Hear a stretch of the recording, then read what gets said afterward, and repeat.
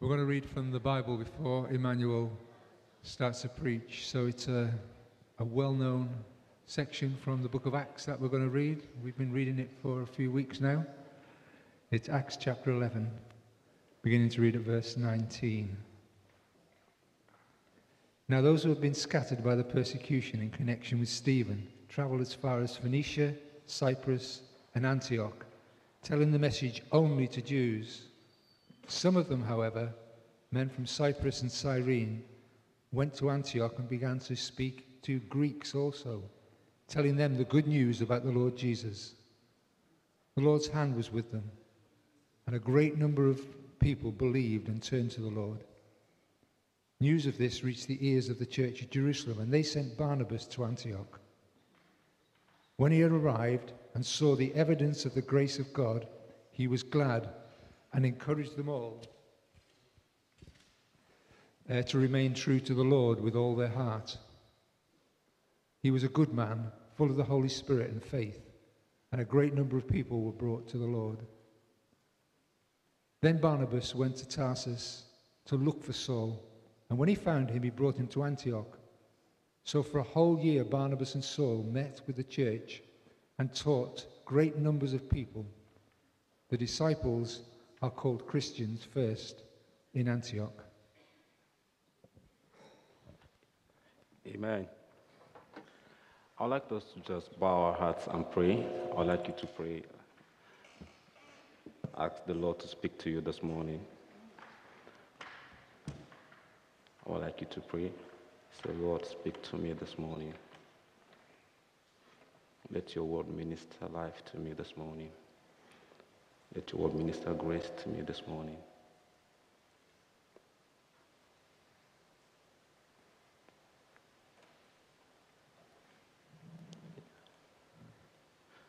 Yes, Lord. As we hear your word this morning, let life flow. Let your grace flow. Let your spirit rest on us afresh. In Jesus' name, amen. Hello. Hi. Good morning. My name is Emmanuel, and I'll be bringing us God's word this morning. And it's beautiful to see your faces again this morning. I'll try my best to stick to time, but if I don't, you blame Dan. He took more than so much time talking about the gift. I know we need money, but then he took my time. So if I exceed the time, you blame Dan. Amen. Over the last few weeks, we've been looking at lessons from Antioch, and we have studied, we've seen that the church as a gathered people, people who meet regularly. We've looked at the church as ordinary people, and that means the church composed of mostly unnamed people doing God's work. You don't have to be standing here like me. My name is Emmanuel. We don't have to know your name, but ordinary people doing God's work. We saw that the church is a suffering people, people who suffer for the sake of the gospel. We also saw that at the church we are a grace-filled people and also a missional people, people on a mission to reach the world. Today we will consider how that the church must also be a discipled people. A discipled people.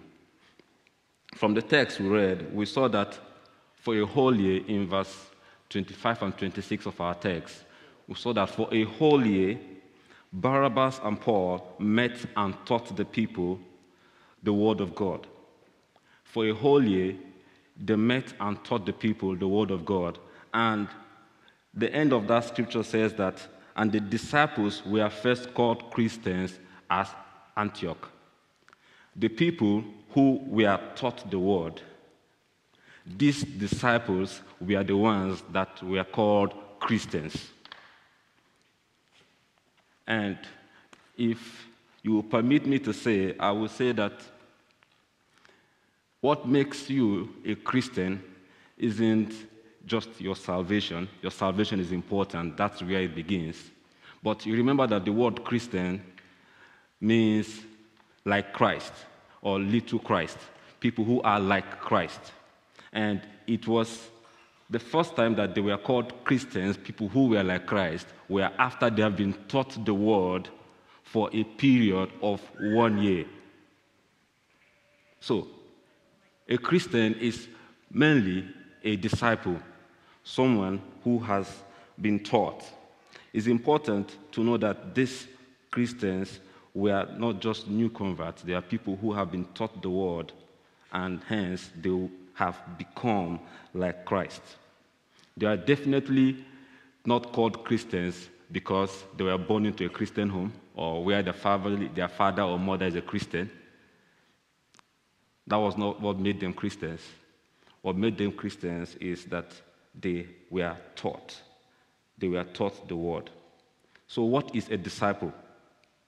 The Greek word that was translated disciple in our text literally means a learner, a pupil, a student, someone who has enrolled into a kind of a structured school where we are taught the word line upon line, precept upon precept. Where I grew up, there is what we call almajiri. Say almajiri. Almajiri.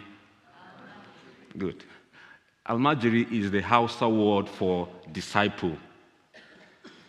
Hausa is one of the languages in Nigeria. The Hausa word for disciple is almajiri. Now, people that were called almajiri, what they did, because one of the places I lived, they actually had this house, one of their centers that was close to the house where I lived. And what almajiris did was that they were Muslim students. What they did was when they were born and they grew up, let's say 5, 6, 7 years old, they actually leave their parents to go live in what we call like a monastery or a school, kind of. And what they do is that they are taught their scriptures morning, afternoon, evening. They were students. And that is what discipleship is. It is being a student, being taught the word. And it is actually a conscious practice that is designed to make us like Christ.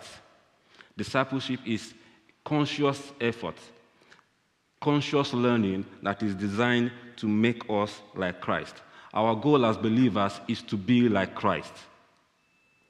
Our goal is to be transformed into the image of Christ. And if discipleship is done properly, the end result will look like fanaticism. It will look like we are fanatics. We are going to look like extremists. And to be honest, for you to leave your house every Sunday morning when you have other things to do and you are coming to church here, you're almost a fanatic.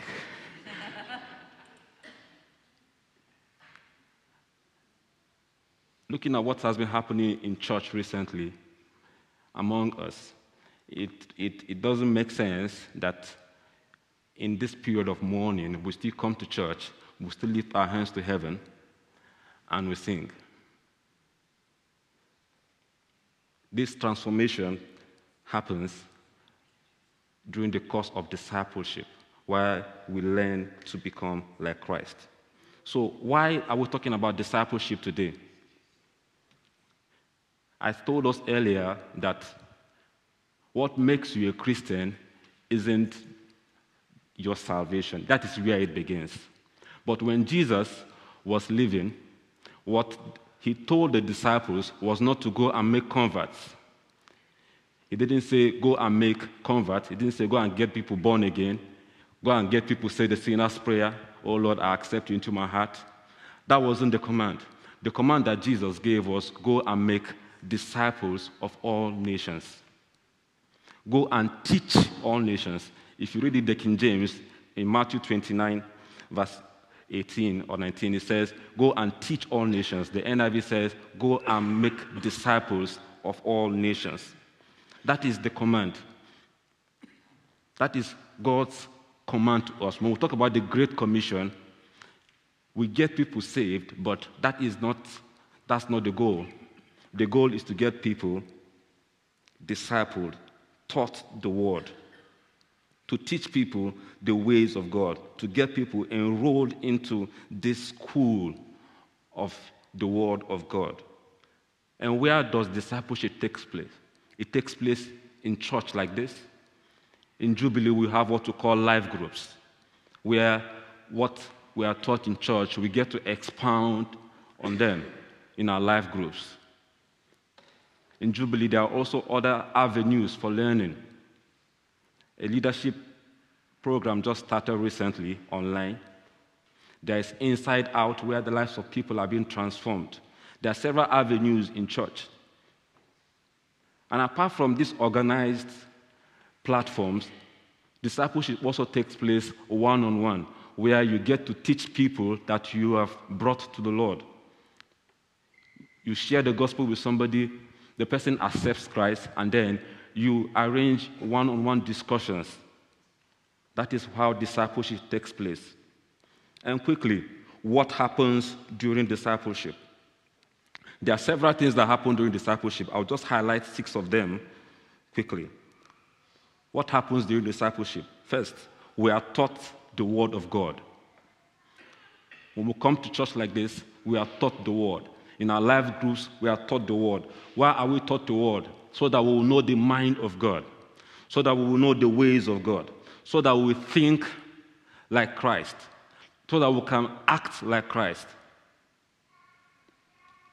We are taught the word of God because God's ways are not our ways. His thoughts are not our thoughts. The way he sees things are not the way we see things. And as disciples, we have to come to a point where we see things the way God sees them. We see people the way God sees them. It could be difficult to see people the way God sees them because when we look at people, we tend to see the mess around them. But when God sees people, he sees his image. He sees his creation.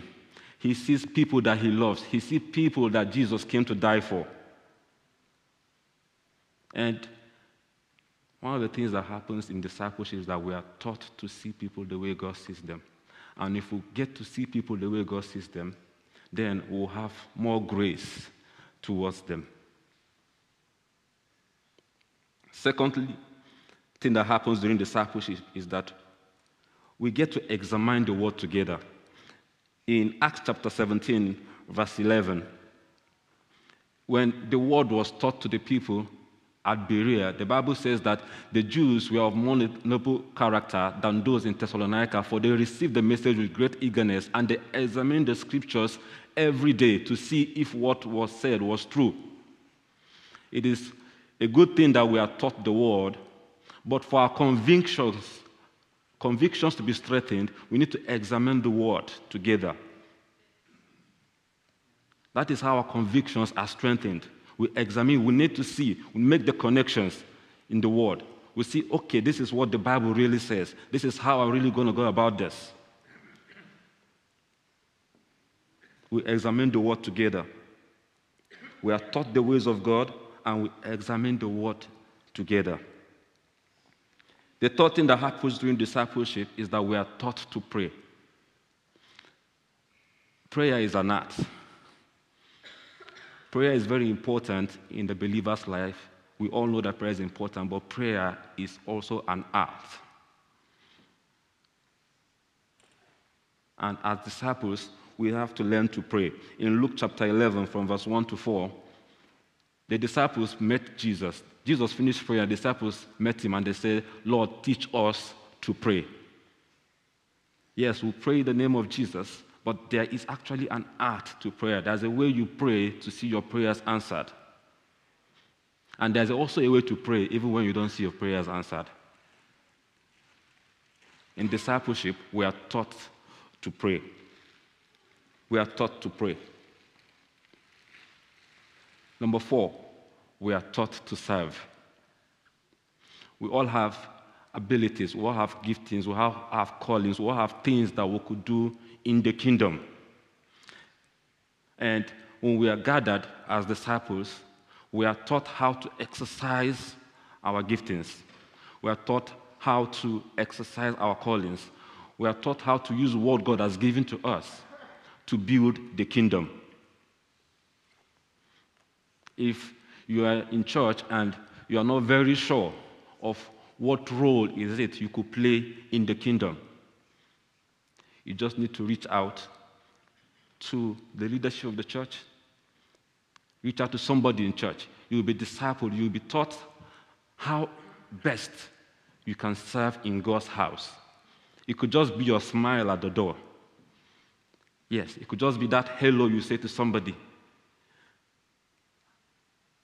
and it lifts their spirit. It could be singing. There are several things we could do in church. During discipleship, we are taught to serve. We are taught to serve. You'll see that in 1 Corinthians 16, verse 15 to 16. We are taught to serve.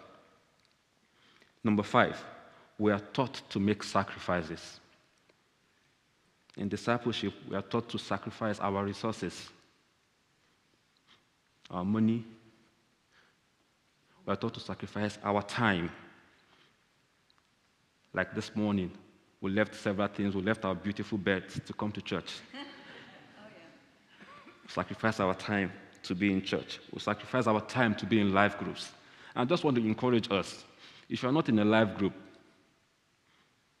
I want to encourage us to make our time to join life groups and participate in life groups. If you've spoken to me enough in Jubilee, you will know that I am very excited about life groups, because the life groups I've belonged to in church have been so much of a blessing to me. I know we are all busy. I know we have a lot of things to do. But as disciples, we must sacrifice time. We must make our time to be that gathered people. We must make our time to be in the groups of believers. We must make out that time to come and learn the word. We must make that time. I know we are busy. I don't know if I've said this before here, but, before I came to England, there's this belief that we had in Nigeria that when people leave Africa and come to a more developed place like this, that people do not want to go to church anymore, that you are too busy going to work, trying to make money, that you don't want to go to work, that you don't want to go to church. But that is not true. I've seen people here go to parties, they create time for parties, they create time for any other thing. So if you have all the time to do all the social stuff, I can tell you also have the time to come to church. We are taught to make sacrifices. And number 6, finally, we are taught to surrender. In discipleship, we are taught to surrender to the will of God. We are taught to go where God wants us to go. We are taught to do the things that God wants us to do, even when it doesn't seem pleasant. We are taught to surrender. We are taught to trust God. In Luke 22, verse 42, when Jesus was getting ready to go to the cross, he said a prayer. He said, "Father, if you are willing, take this cup from me. Yet not my will, but your will be done." If we're going to make sacrifices, then we must learn to surrender. In Luke 18:28, Peter said to Jesus, "Lord, we have left everything and followed you." Surrendered everything to follow you. For some of us this morning, we really need to surrender. We need to ask the Lord to use us whatever way He wants to use us. We also need to learn to trust Him, even in this season. Even when we say prayers and we don't see the answers we were expecting, we trust that God is good. There's this thing we say in Nigeria, in the Nigerian churches. We say God is good, and you answer all the time. Can we do that? God is good, all the time. And all the time, God is good. As disciples, we learn to surrender to Him. And we say, Lord, do with me what you want. Take me where you want me to go. Use me whatever way you want to use me. Jesus said, not my will, but your will. And we have Peter in Luke chapter 5, verse 5. He had an encounter with Jesus. And he said, Master, we've worked hard all night and haven't caught anything. But because you say so, as disciples, we are taught to say things like this: Lord, because you say so, I will do this. Because you say I should, I will. Because you say I should trust you, even in the middle of the storm, I will trust you, even in the middle of the storm. You remember when Jesus came walking on water, and Peter said, Lord, if it's you, ask me to come. And Jesus said, come. And Peter knew well enough to ignore the waves. He knew well enough to ignore the storm. And he walked on the water. If we're going to see God do miracles in our lives in ways we do not imagine, it requires that we surrender, that we trust Him. It requires that we trust Him. And so, this morning, as we prepare to take the communion, I just want us to reflect on what aspect of discipleship do we need to do better? Do we need to make more time to be taught the Word? Do we need to make commitment to our life groups? Do we need to learn to pray? Do we need to learn to serve? Do we need to surrender to God? I like us to bow our hearts this morning. Let us bow our heads and pray this morning.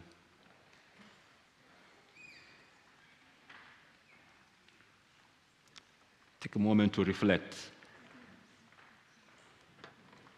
Am I a disciple indeed? Am I being taught the Word? Am I being taught? Have I created enough time to learn the Word? In the book of Acts, the believers met every day to learn the Word. How much time have we allocated to learning the ways of God?